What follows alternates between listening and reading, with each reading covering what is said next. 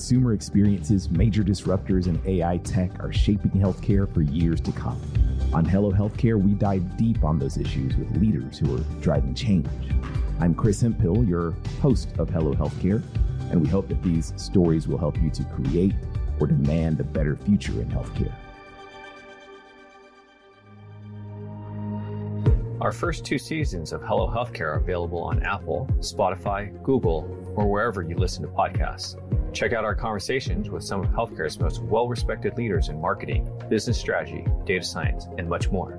If you like what you hear, please share with your friends and leave us a review. Thanks for tuning in.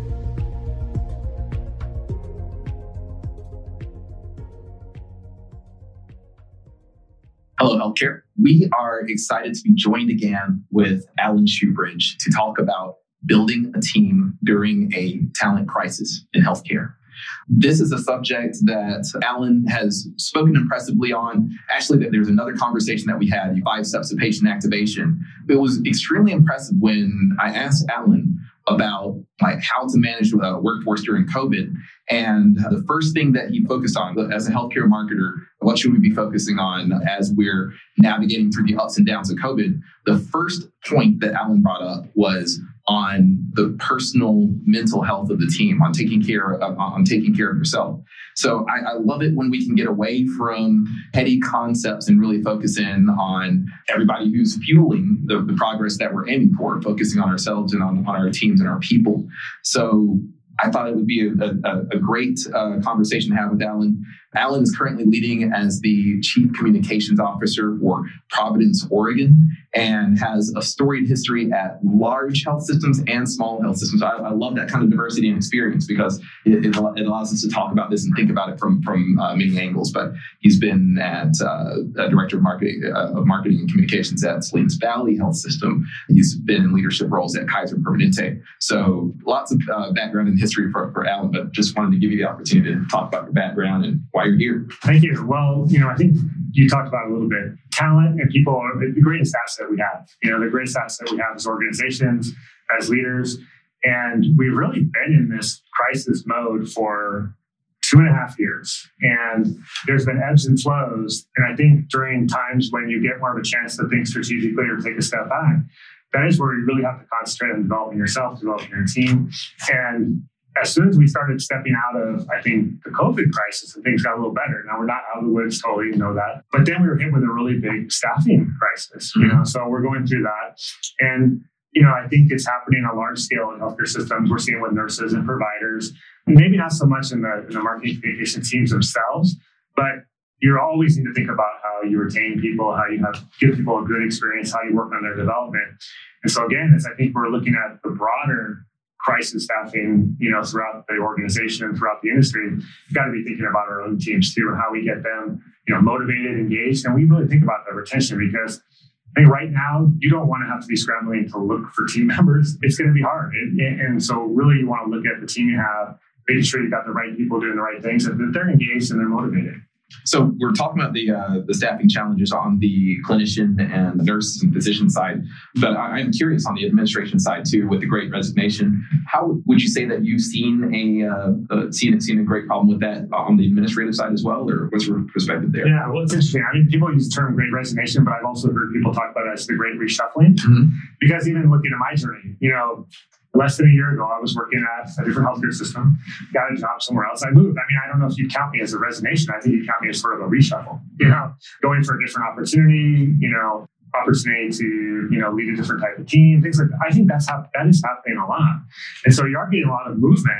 And I think even on the clinical space, you'll get people who they're leaving one system to go to another, or maybe they're going to go work for a new entrant, a startup in the healthcare or something. So there's a lot of movement. I don't think people are necessarily leaving the industry entirely. They're just sort of reshuffling. And so there is a real competition for talent. And I think that the top priority for people as leaders should always be retaining your team and growing your team. But right now, I think the consequences of not doing a good job of that are harsher now than they've probably been in the last 10 years. Because if you lose 3 or 4 people off of a 10-person team, it might take you the better part of the year to find replacements.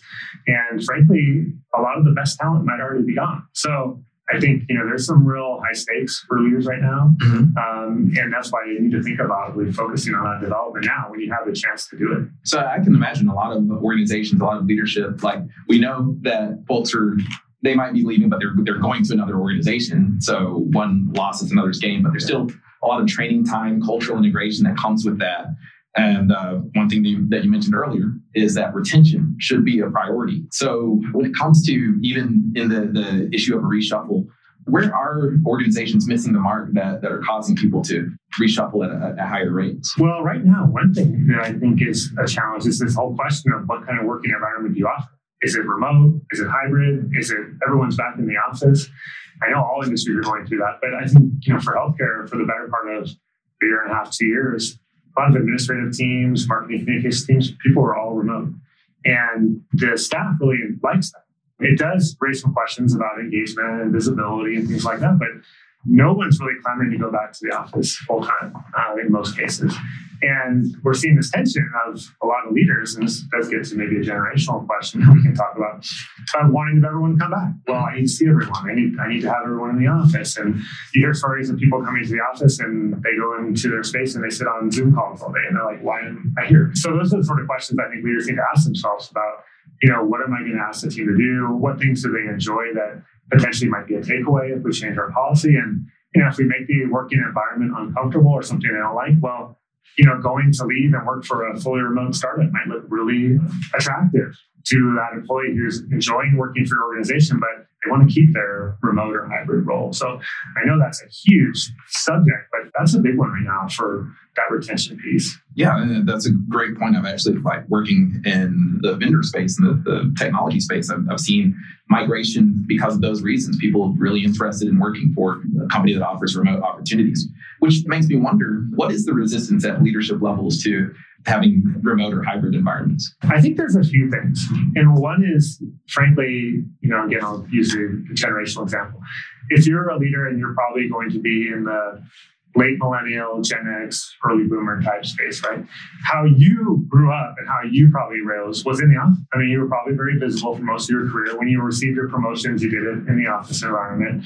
And so there's that piece of just that's the way it's done. And that's the way I developed as a leader. It was through that thing. So that's a bias that some people have. I think it can be hard to overcome that. The other piece is that there's a goodwill thing. A development path does happen with a lot of in-person interaction. If I have an employee who's fully remote, I could be losing a lot of opportunities to engage them, to have discussions, to really have that sort of impromptu time, which is valuable.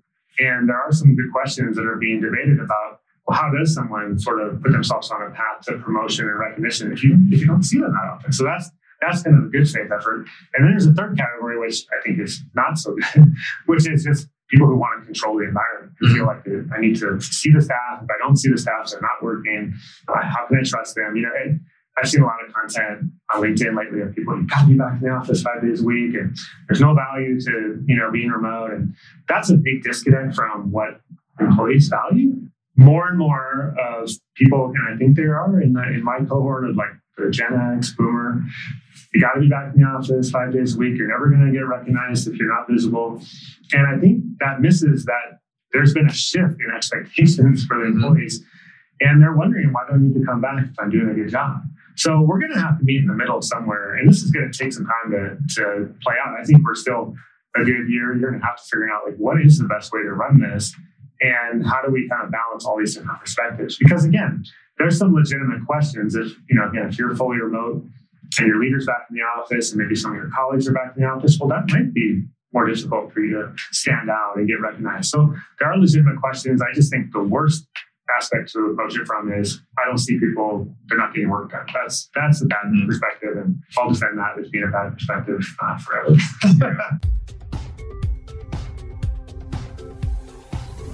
Hello Healthcare is brought to you by Actium Health.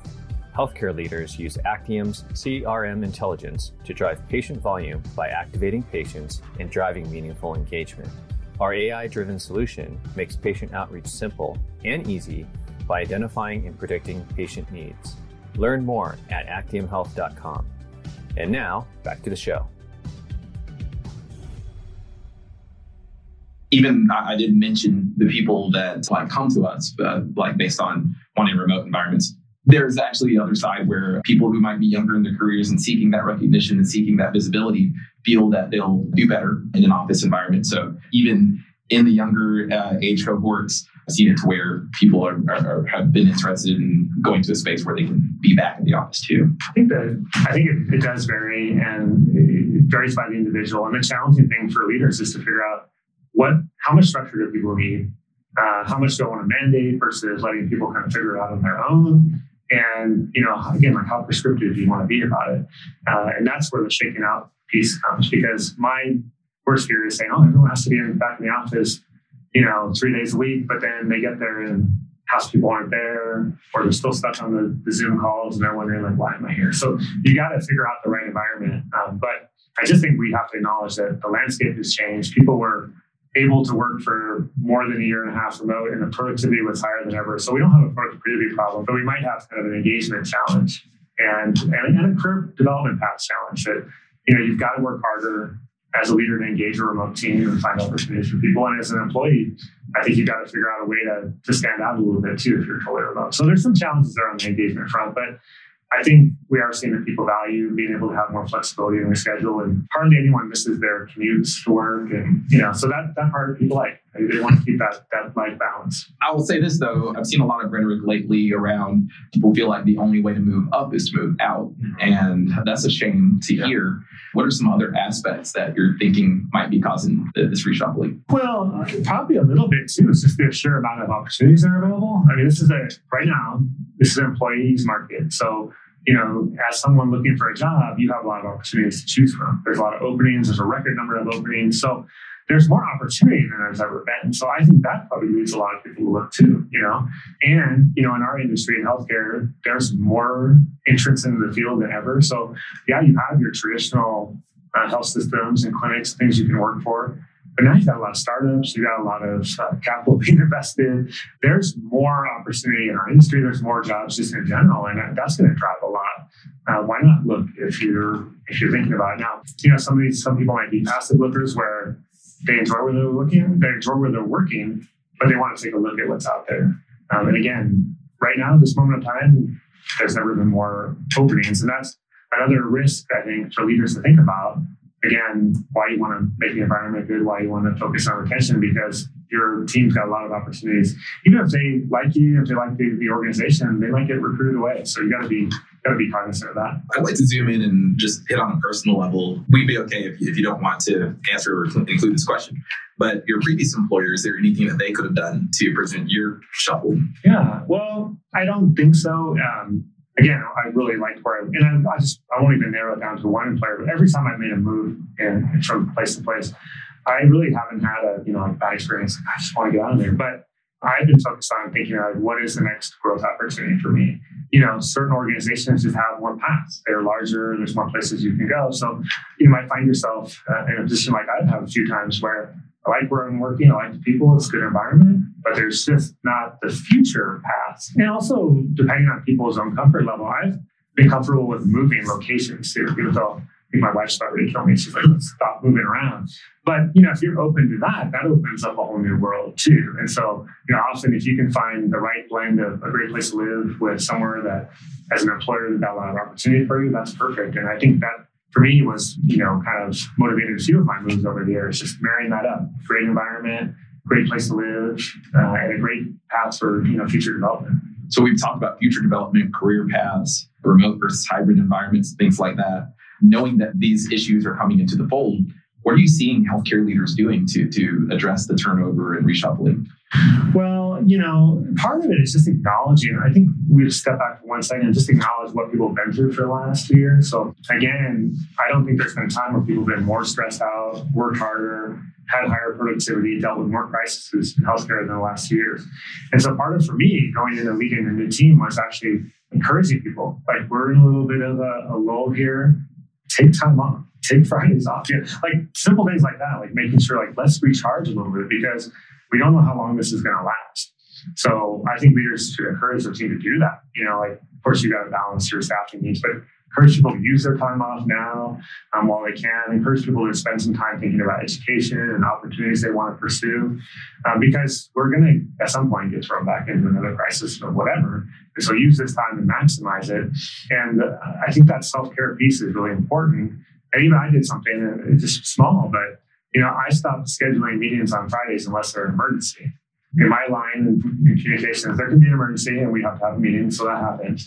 But I don't have staff one-on-ones. I don't have department meetings. I don't ask people for meetings. I'll go to them if someone sends me something, and again, it's important. But I've noticed that's just taken down. That one action of just not scheduling that day has reduced my stress level. It's reduced the team stress level. For when I first came in, I realized there was 2 kind of one-on-ones instead on Fridays. And I just stepped back and was like, why am I doing this? Like, I don't want to have a meeting on Friday. They don't want to have a meeting on Friday. Why don't we just concentrate on getting some work done or just recharging ourselves? And like that simple step, again, took the pressure off some of the team, took the pressure off me. And I think that's the kind of thing the leaders can look at and just ask themselves, why am I doing it this way? And is there some way that I could do it that would have a lesser impact on me or the team? That's a simple step I think everyone can do. Earlier, you brought up differences by generation on response to remote work. And we're talking about these other things such as career path development and other asks that might influence people's desire to stay, influence retention. I'm just wondering, especially, having written the book on Generation X, and which was more broadly about addressing generational differences in healthcare, what if we apply that same lens to our employee relationships? Like, what would you see as far as like, what should we be aware of by generational guidelines? Yeah. Well, I think, going back to a few of the points you talked about earlier too, is respecting what experiences people have had. So, again, we're seeing sort of Gen Z enter the workplace. Now they're 25 and younger, but they're starting to come into entry-level roles. Well, they may have only had an experience working remotely. They may value that really highly. They probably do. So that's something you need to be thinking about with those employees. With people who have been in the workforce a long time, your Gen X or Boomers, they have a different approach to healthcare or to working and their environment. So I think a lot of it is just thinking about the experiences they've had. And the most important thing, though, is to really, generations are kind of a guide, but you need to have individual conversations, because I found that when I returned to Providence, I didn't really know what people were going to want in terms of working environment. I had an individual conversation with everyone in my team, and you couldn't really put it in a box and say, well, all the Gen X and baby boomers want to come back into the office and all the millennials and Gen Z don't have any interest. Well, that really wasn't what I found. I found it's much more nuanced. It's much more kind of catered to the individual. So it's very likely that you might have a boomer or a Gen Xer in your team who prior to COVID, they worked in the office all the time. They started working remotely and they liked it. So again, it's a lot of flexibility. And I found if there's any place where I think generations do have a lot of consistency and similarity, it's in what they want in their work. They want respect. They want somewhere that they can align to the goals and vision of an organization. They want a boss that listens to them. Those are the things that matter. And they really are very consistent. I've seen this in research, very consistent from generation to generation. So you have to focus on those things. And then I think you need to, again, kind of respect where the individual members of your team have been and what their generations have seen, but then have those individual conversations to find out what really matters to people. That's a good point, because if we could just peg it down by generation, then that would be a very massive easy button. Everybody, if you're born in this age range, then you automatically like that, but obviously not the case. Well, and I think we often use the generations more as like broad guidelines and not very specific, because you're going to say, well, again, baby boomers and Gen Xers, they had similar experiences coming up in the workplace. And that will probably inform that group might be harder to move to a different approach to work than, say, the Gen Z or really younger millennials. There might be more resistance. So you have to go into it thinking that, but you do need those individual conversations, because you're going to find individual members of a generation who don't always fit the larger narrative. So you do have to have those personal touches. And that's what a good leader would do. You need to go in and talk to people. And then you need to kind of balance your philosophy as a leader with what the team wants and needs and come up with a good approach. I think that this has been a really excellent look into just a lot of things concerning like how to build these teams, how to navigate this environment where there is a talent shortage, but there's also the opportunity to retain people by making certain types of changes. We've talked about a lot of things like response to crisis marketing and how to get started on certain activities. For the folks that want to continue to have those kind of conversations, where can they find you? So I post a lot on LinkedIn. So look me up on LinkedIn. I'm on Twitter fairly often. Those are the best places. I also have a website. It's my name, AlanShubridge.com. It's where I have blog posts. So I'm pretty easy to find. And I love having conversations and getting reactions and hearing from others, because that's how you learn and develop. So I enjoy that part of it as well. Well, fantastic. And again, appreciate you coming to the show and being transparent about your journey. For the folks who've stuck around with us and enjoyed this conversation, until we see you next time, hello. Thanks again for tuning into Hello Healthcare. If you like what you heard, we appreciate a review on Apple, Spotify, or wherever you're listening. You and your feedback fuel us. This conversation is brought to you by Actium Health. To get the latest on what these healthcare leaders are saying, find us at hellohealthcare.com and subscribe. Thank you. And when we see you next time, hello.